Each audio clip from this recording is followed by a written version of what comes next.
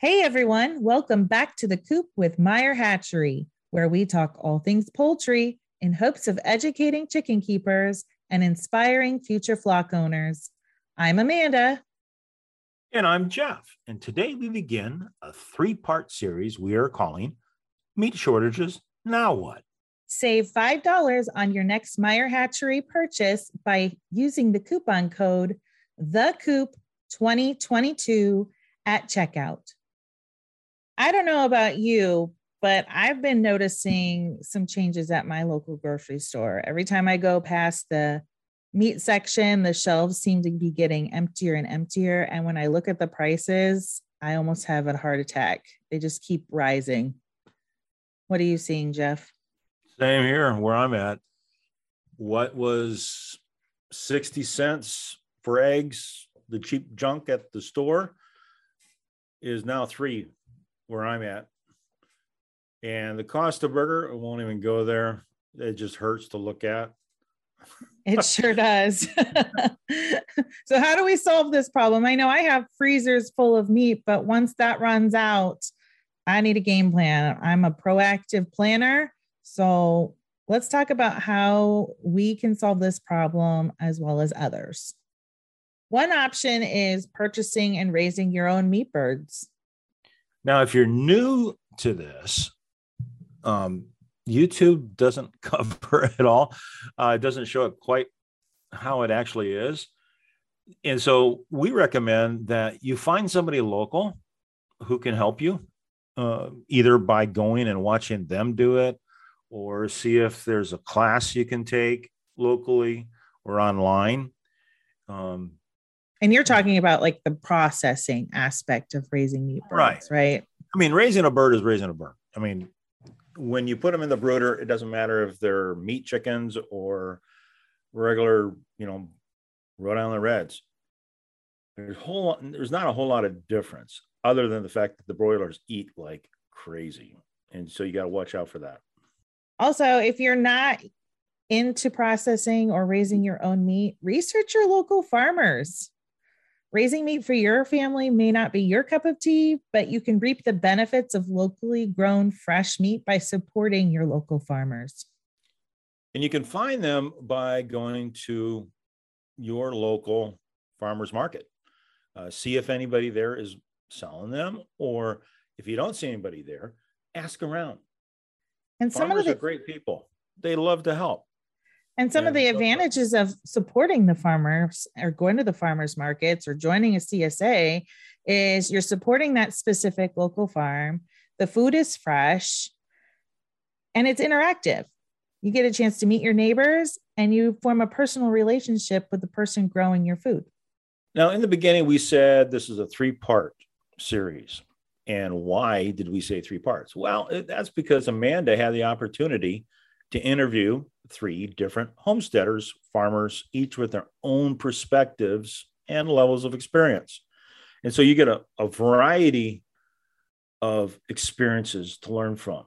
And we hope that these interviews will give you the information you need to come up with a plan for you that will not only secure your own food, but maybe help others that are in your area.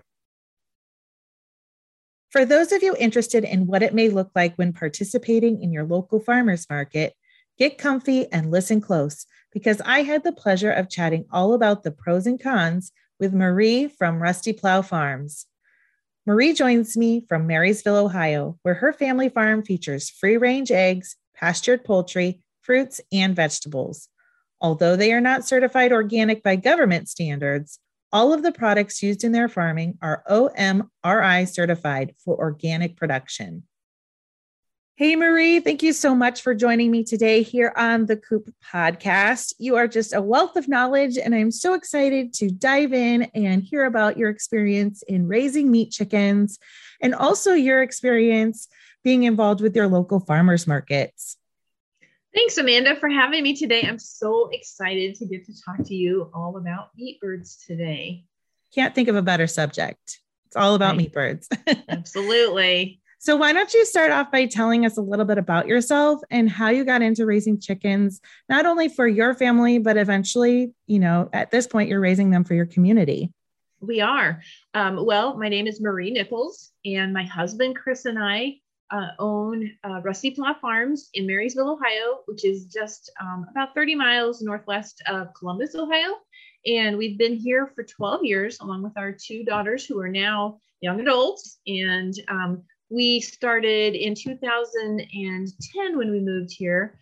Just started out raising Cornish cross broilers. We got our first batch that fall after we moved in, and raised them, and thought, wow, they're a lot different than raising layer chicks for sure. I'm not sure I'm going to do this again. They're kind of messy and it's a lot of work. And then we tasted that first chicken that we raised ourselves. I cooked for dinner, and my husband took one bite and he looked at me, he says, "Oh, you're totally doing this again." So then we were hooked. And so then in 2010, we started raising meat birds just for our family. We started with a batch of like 15 birds, I think, and raised them out. And then from then it just kind of every year got a little bit bigger and a little bit bigger. So that's how we very first started out, 12 years ago now. So.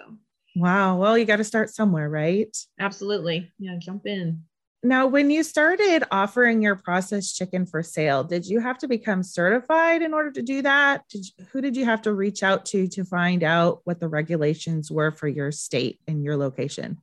So I spent a lot of time researching online to find out what the process was for selling chickens to the public from our farm, or taking them to farmers markets. And we already had been selling vegetables and eggs at the farmers market. So then we started researching, well, do we want to break into taking the meat birds to farmers market also? And so my first point of contact, I reached out to my local health department. And so they gave me some guidelines there and what they needed to see and for us to do in order to take them to the farmers market. And I'll say right now that every local county health department would probably have a different set of regulations. And I actually found within my county's health department, even from person to person who I talked to, there were slightly different interpretations. So you'll want to work really closely with your local health department. And then they also then referred me to also the next step, the next level up for the proper procedures to sell off the farm would be with Ohio Department of Agriculture in my state. So you would, whatever state, if you're listening and interested in selling birds, not at your farm, off your farm, take them to a farmer's market, a retail store that's not on your farm, things like that, you'll want to talk to your state's agriculture department, and possibly even like your, and definitely your county's health department too would be involved. And then maybe even there might be another state level association that you would need to talk to. So you just start with your local health department, and they usually know the next steps for you. So that's good to know. Yeah. So before you can even get them to the point where you can sell them, you have to raise them. And right. I know everybody does it a little bit differently. What does it look like on your farm? How do you raise your meat birds out? So we raise, we are very, very small compared to a lot of other growers out there who are providing meat birds. And I will, at this point, I want to make sure that we did take them to a farmer's market 1 year, and decided that the processing involved with that, at the end of having the meat birds processed, you have to take them to a state certified or even a USDA certified processor. And the costs involved with that was not profitable for us to continue to sell them off the farm. And so we actually have now taken a step back, and we only sell them direct to the consumer on our farms. And in Ohio, you're allowed to sell up to 1,000 birds a year, selling them and processing on your farm. So we're well under that. So that's how we no longer take them to farmers market. We just do them here at the farm. So I raise 3 to 4 batches of chicks, of course, cross meat chicks each season. I usually get between 30 and 40 in a batch. That's a pretty small batch when you're talking, I'm selling them to the community.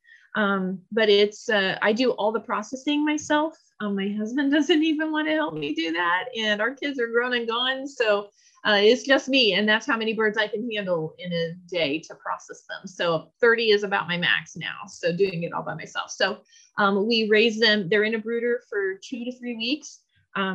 For 30 birds, I have those little chicks in a 6x6 square foot special room that we've modified to be a permanent brooding space for them. And we use the Ohio hover brooders to brood our chicks. And so that works really well for us. It's an insulated room with their hover brooder heat source. And by the time they're 3 weeks old, the Cornish crosses can go outside, and then we raise them from there in portable chicken tractors. You've probably seen our plans online for those that we sell at my hatchery. So, and I'll make sure I link those below in the show notes so that everybody has access to those, so we don't forget that. They are really great, easy to follow plans. We personally built one of them and use them on my property and absolutely love them.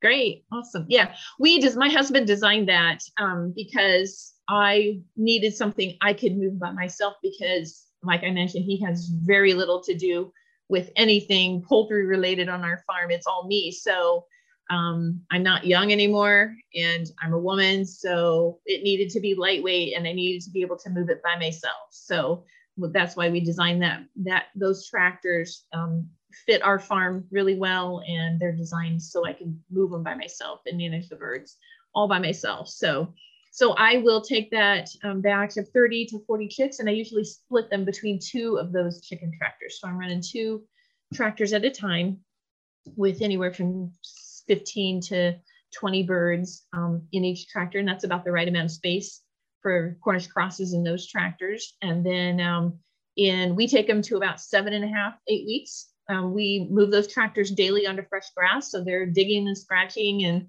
chasing the grasshoppers, which is fun to watch a Cornish cross do. They don't quite do it like the layers do. They won't run across the yard and grab something, but they'll sure, happen upon it. And there it is. And hey, that was fun. So it's kind of fun to watch them. Special treat. Yeah. Now, when the first year you did Cornish, did you also raise them in tractors, or did that come a little bit later? No, right out of the gate, we knew that we wanted to at least give them some time out there on the grass and some fresh air. And for those who have already raised Cornish crosses, you know how messy they can be. So we definitely, manure management is a real thing with those meat birds. They grow so fast, and there's a lot of waste coming out the back end on them. So we did go right into the tractors. And in our area, we have a pretty high predator threat, nighttime and daytime aerial predators. So we felt like doing them behind like some electric fence or something like that in a truly open grazing pasture raised kind of setup was not going to end well for the birds and for our bottom line on the profit and loss statement of how the meat birds are going. So in order to have some birds at the end, we decided to keep them a little more secure in these tractors. So it does help. We've kind of along the years kind of added to and figured out how the better plan are. And now we're going with some skirting around the bottoms, because we've in last year and year before that had some digging predator issues. So we do put some fencing skirts around the bottom of them now. So yeah. They're secure, but not that secure. Right. You know what I mean? Yeah. And you're not only protecting the birds, but you're protecting your investment, because it is a big investment, not only financially, but time-wise. Mm-hmm. When you went from not raising meat birds to raising meat birds, how much more time did that does it take? Did it add a lot more time to your daily chore regimen? So it takes me probably time-wise, it takes me about 20 minutes to move both of the tractors. So with the fence skirting that we've added, it adds a few more extra minutes, but I can move both of the tractors with the chicks in them once they're on the grass in about 20 minutes. And that's 20 minutes in the morning, 20 minutes in the evening. I like to move mine twice a day so that they're on fresh grass a little more often than not. It'll add another 5 to 10 minutes if I need to fill their 5-gallon waterers. The waterers that we use in our chicken tractors are hooked. It's a 5-gallon bucket that's plumbed with a hose fitting on the base of it. And then we have a short length of garden hose that is connected to PVC pipe that has those coop watering cups that Meyer Hatchery sells online that we've got plumbed in for our broilers. And they really, really like and quickly learn to use those watering cups. I really like those. Yeah. And I actually did the same kind of setup on my tractor as I hooked it up to a 5-gallon bucket. And that was a huge time saver for me personally, because it hydrated them for longer. So it was less time for me having to go out to the field to fill those waterers. I could fill it once a day, twice a day, instead of every couple of hours when the temps rose really high. So that was really a great way to make my time efficient. Now, I know you're no longer selling at the local farmers markets, but if we could take a step back into like a glimpse at when you were selling at the farmers market, that experience, what did that process look like? Did you process chickens and then a few days later have them packaged, ready to go for the farmers market? Did you have them pre-frozen? Like, did you have to travel with ice chests or a refrigerator? What did that look like? So our health department wanted us to sell them frozen at the farmers market. So we would have them processed, and then we have 2 chest freezers in our place here that we would store them. And then our farmers market is on Saturday morning. So every Saturday morning, then we would load up the farm market vehicle with all the vegetables and everything else that we were selling. And then, 2 chest freezers full of birds. And we only sold them as whole frozen. We didn't part them out. You couldn't buy breasts or legs or such. They were whole birds. And so and at the farmer's market, we also take eggs to the farmer's market. So we already had a small commercial refrigerator that we needed to take for the eggs. And so our local health department was totally fine with us bringing the frozen whole chickens and just having them in the egg fridge also. And in a 3-hour market, they weren't thawing out. And so they were totally fine with that. So, but again, for those of you out there listening who would be interested in taking your chicken to the farmer's market, you will want to contact your county health department. Now, I guess one of the big questions people might have is cost. We all know that it's not cheap to raise your own good quality meat. And in turn, when you go to sell it, you're going to want to make a profit. So you're going to have to price it a little higher to make up some of that cost. Are you finding that people are willing to pay that higher cost, or are you seeing like an uptick in people wanting to spend a little bit more on quality meat? Oh boy, that's a great question. And it is a hard one to really put all the pieces together to figure out where we price our chickens at that they'll sell and be a little bit profitable if it can be. I will be honest with all of you. It is for our farm probably a break-even proposition to raise meat birds. We do it first and foremost to feed our family. Even if we didn't sell a single bird, we would still do it because the quality is that much better. And we feel we just don't even enjoy eating chicken anywhere else besides, what we've raised. The quality and the taste really is that different that we would still do it even if it was not profitable for us. And like I said, it's probably a break even. As far as, yes, I would say the majority of the people that investigated our product as far as the meat birds were concerned, when they saw the price tag, I would say more than half of them were turned off by it because there is time. I probably don't get paid for the time involved. Number one, we didn't even, when we were figuring out our price points, we didn't even pay me for my time. We didn't consider that. We considered the cost of the chick, the cost of the electricity to raise it in the brooder, the cost of the feed, the cost of some of the equipment. We didn't even figure out cost of the tractors because it was honestly stuff we had laying around already that we built them from. We already had the lumber. We already had the siding left over from other projects. We did probably buy the hardware cloth to screen them in, but So it is a break even at best for our farm. But that's okay because it's a really quality meat. And the customers that we have acquired tend to be those who kind of share the value and they want something different. They've realized the taste is superior to what the grocery stores offer. And I will say that we've had some people who were curious. They bought one bird to try it, and then they came back the next season and bought 10, and so those are the customers that it's like they tried one, they tasted it for themselves, and then they were hooked. And so it only takes a few of those people, and then you've got yourself a little business. Right. And I know a lot of us are noticing the empty shelves in the meat shelves at the supermarkets, the local grocery stores. You're just not seeing the variety available that you saw a few years ago. Are you seeing more and more people coming in for that reason specifically, or is it just your word of mouth is just spreading? You know what? It is kind of scary seeing those shelves, isn't it? I've noticed it around here too. It's a little bit, even though I have the capability and the knowledge to raise my own, it's a little disconcerting to walk by that chicken shelf and you go, wow, really? So we are seeing an increase.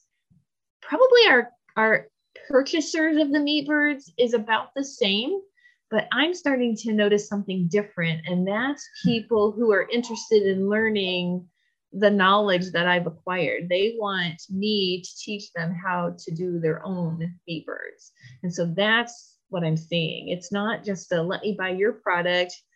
I want you to teach me how you do what you do. So that's what I'm seeing as far as what's different out there, as far as the store shelves being empty and people realizing that it's fine to go buy it and it may be good to go buy it, but it's also good to have the knowledge.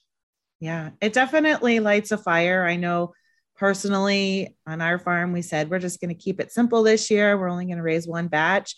But every time I see the grocery store shelves, I'm thinking, gosh, I probably shouldn't just go small this year. I should probably secure some more meat for my family and raise a few more batches. And I think it's eye-opening for most people. Like, if I can't get my meat at the grocery store, what am I going to do? So the next step would be figure out how to raise it myself or figure out how to source it in other ways by utilizing the local farmer or going to your local farmer's market. Definitely an eye-opening situation.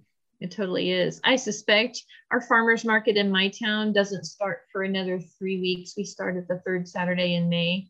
And so I suspect at that point, when our customers start coming back around to the farmers market, I'm expecting that I'm going to see a lot more interest come around at that time when we're actually back out in the community selling our vegetables at the farmers market again. Right now, it's just a little bit too early. I'm only in email in people's inboxes and an occasional post on social media right now. But when they're actually face-to-face here in another 3 weeks, I'm expecting I'm going to have our sales on our meat birds is going to jump back up again.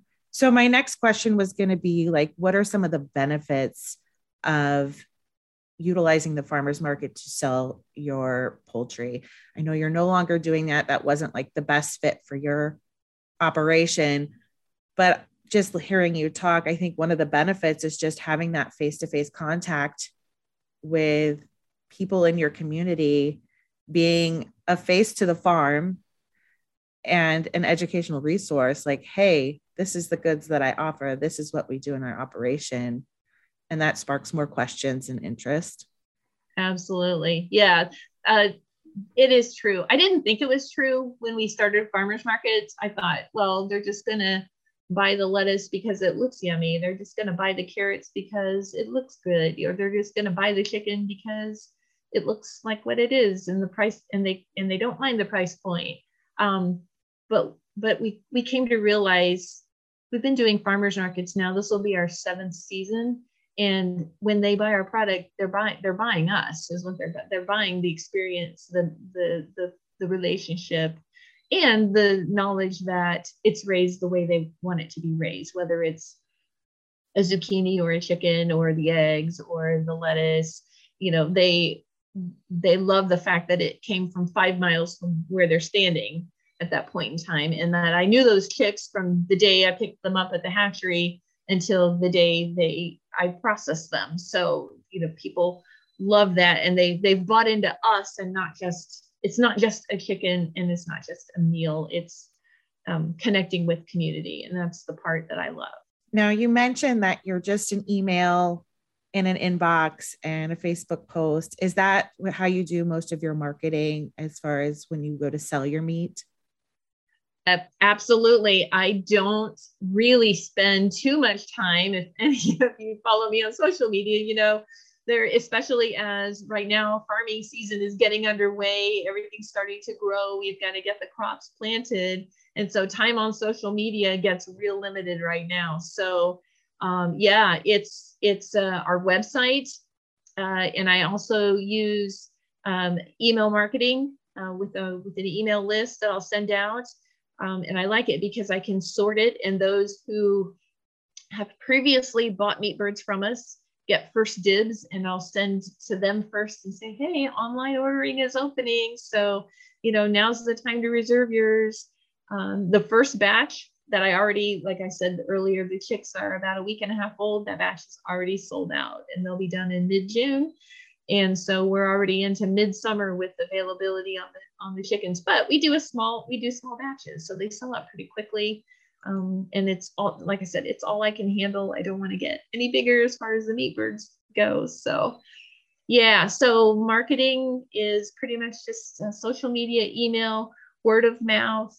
We've got some people who will refer friends occasionally, but I'm finding it's kind of one of those double-edged swords. They don't want to say it too loudly because we do sell out. So they're like, well, I don't really want to tell my friends because then mine won't be available when I want those. So I have experienced that a little bit. They're like, we love your chickens. I would tell people, but then I won't get any. So yeah, I don't want to give away my secret. Right. Now, you said your first batch is already sold out. It can be risky business. Do you plan for random illness, predator attacks? Like, we're dealing with live animals. We can't always assume 100% of them are going to make it to processing. That's just the reality. Do you compensate for that? Yes, we do. We don't sell. So like I said, I think I have 31 chicks out there because I got my free extra that has survived so far. So even though 31 chicks are still out there, I've done this long enough to know that this very rarely does 31 make it to the very end. So we consider about 60% sold out. So when I've got orders for about 18 or 20 of those from that batch, I consider that one sold out.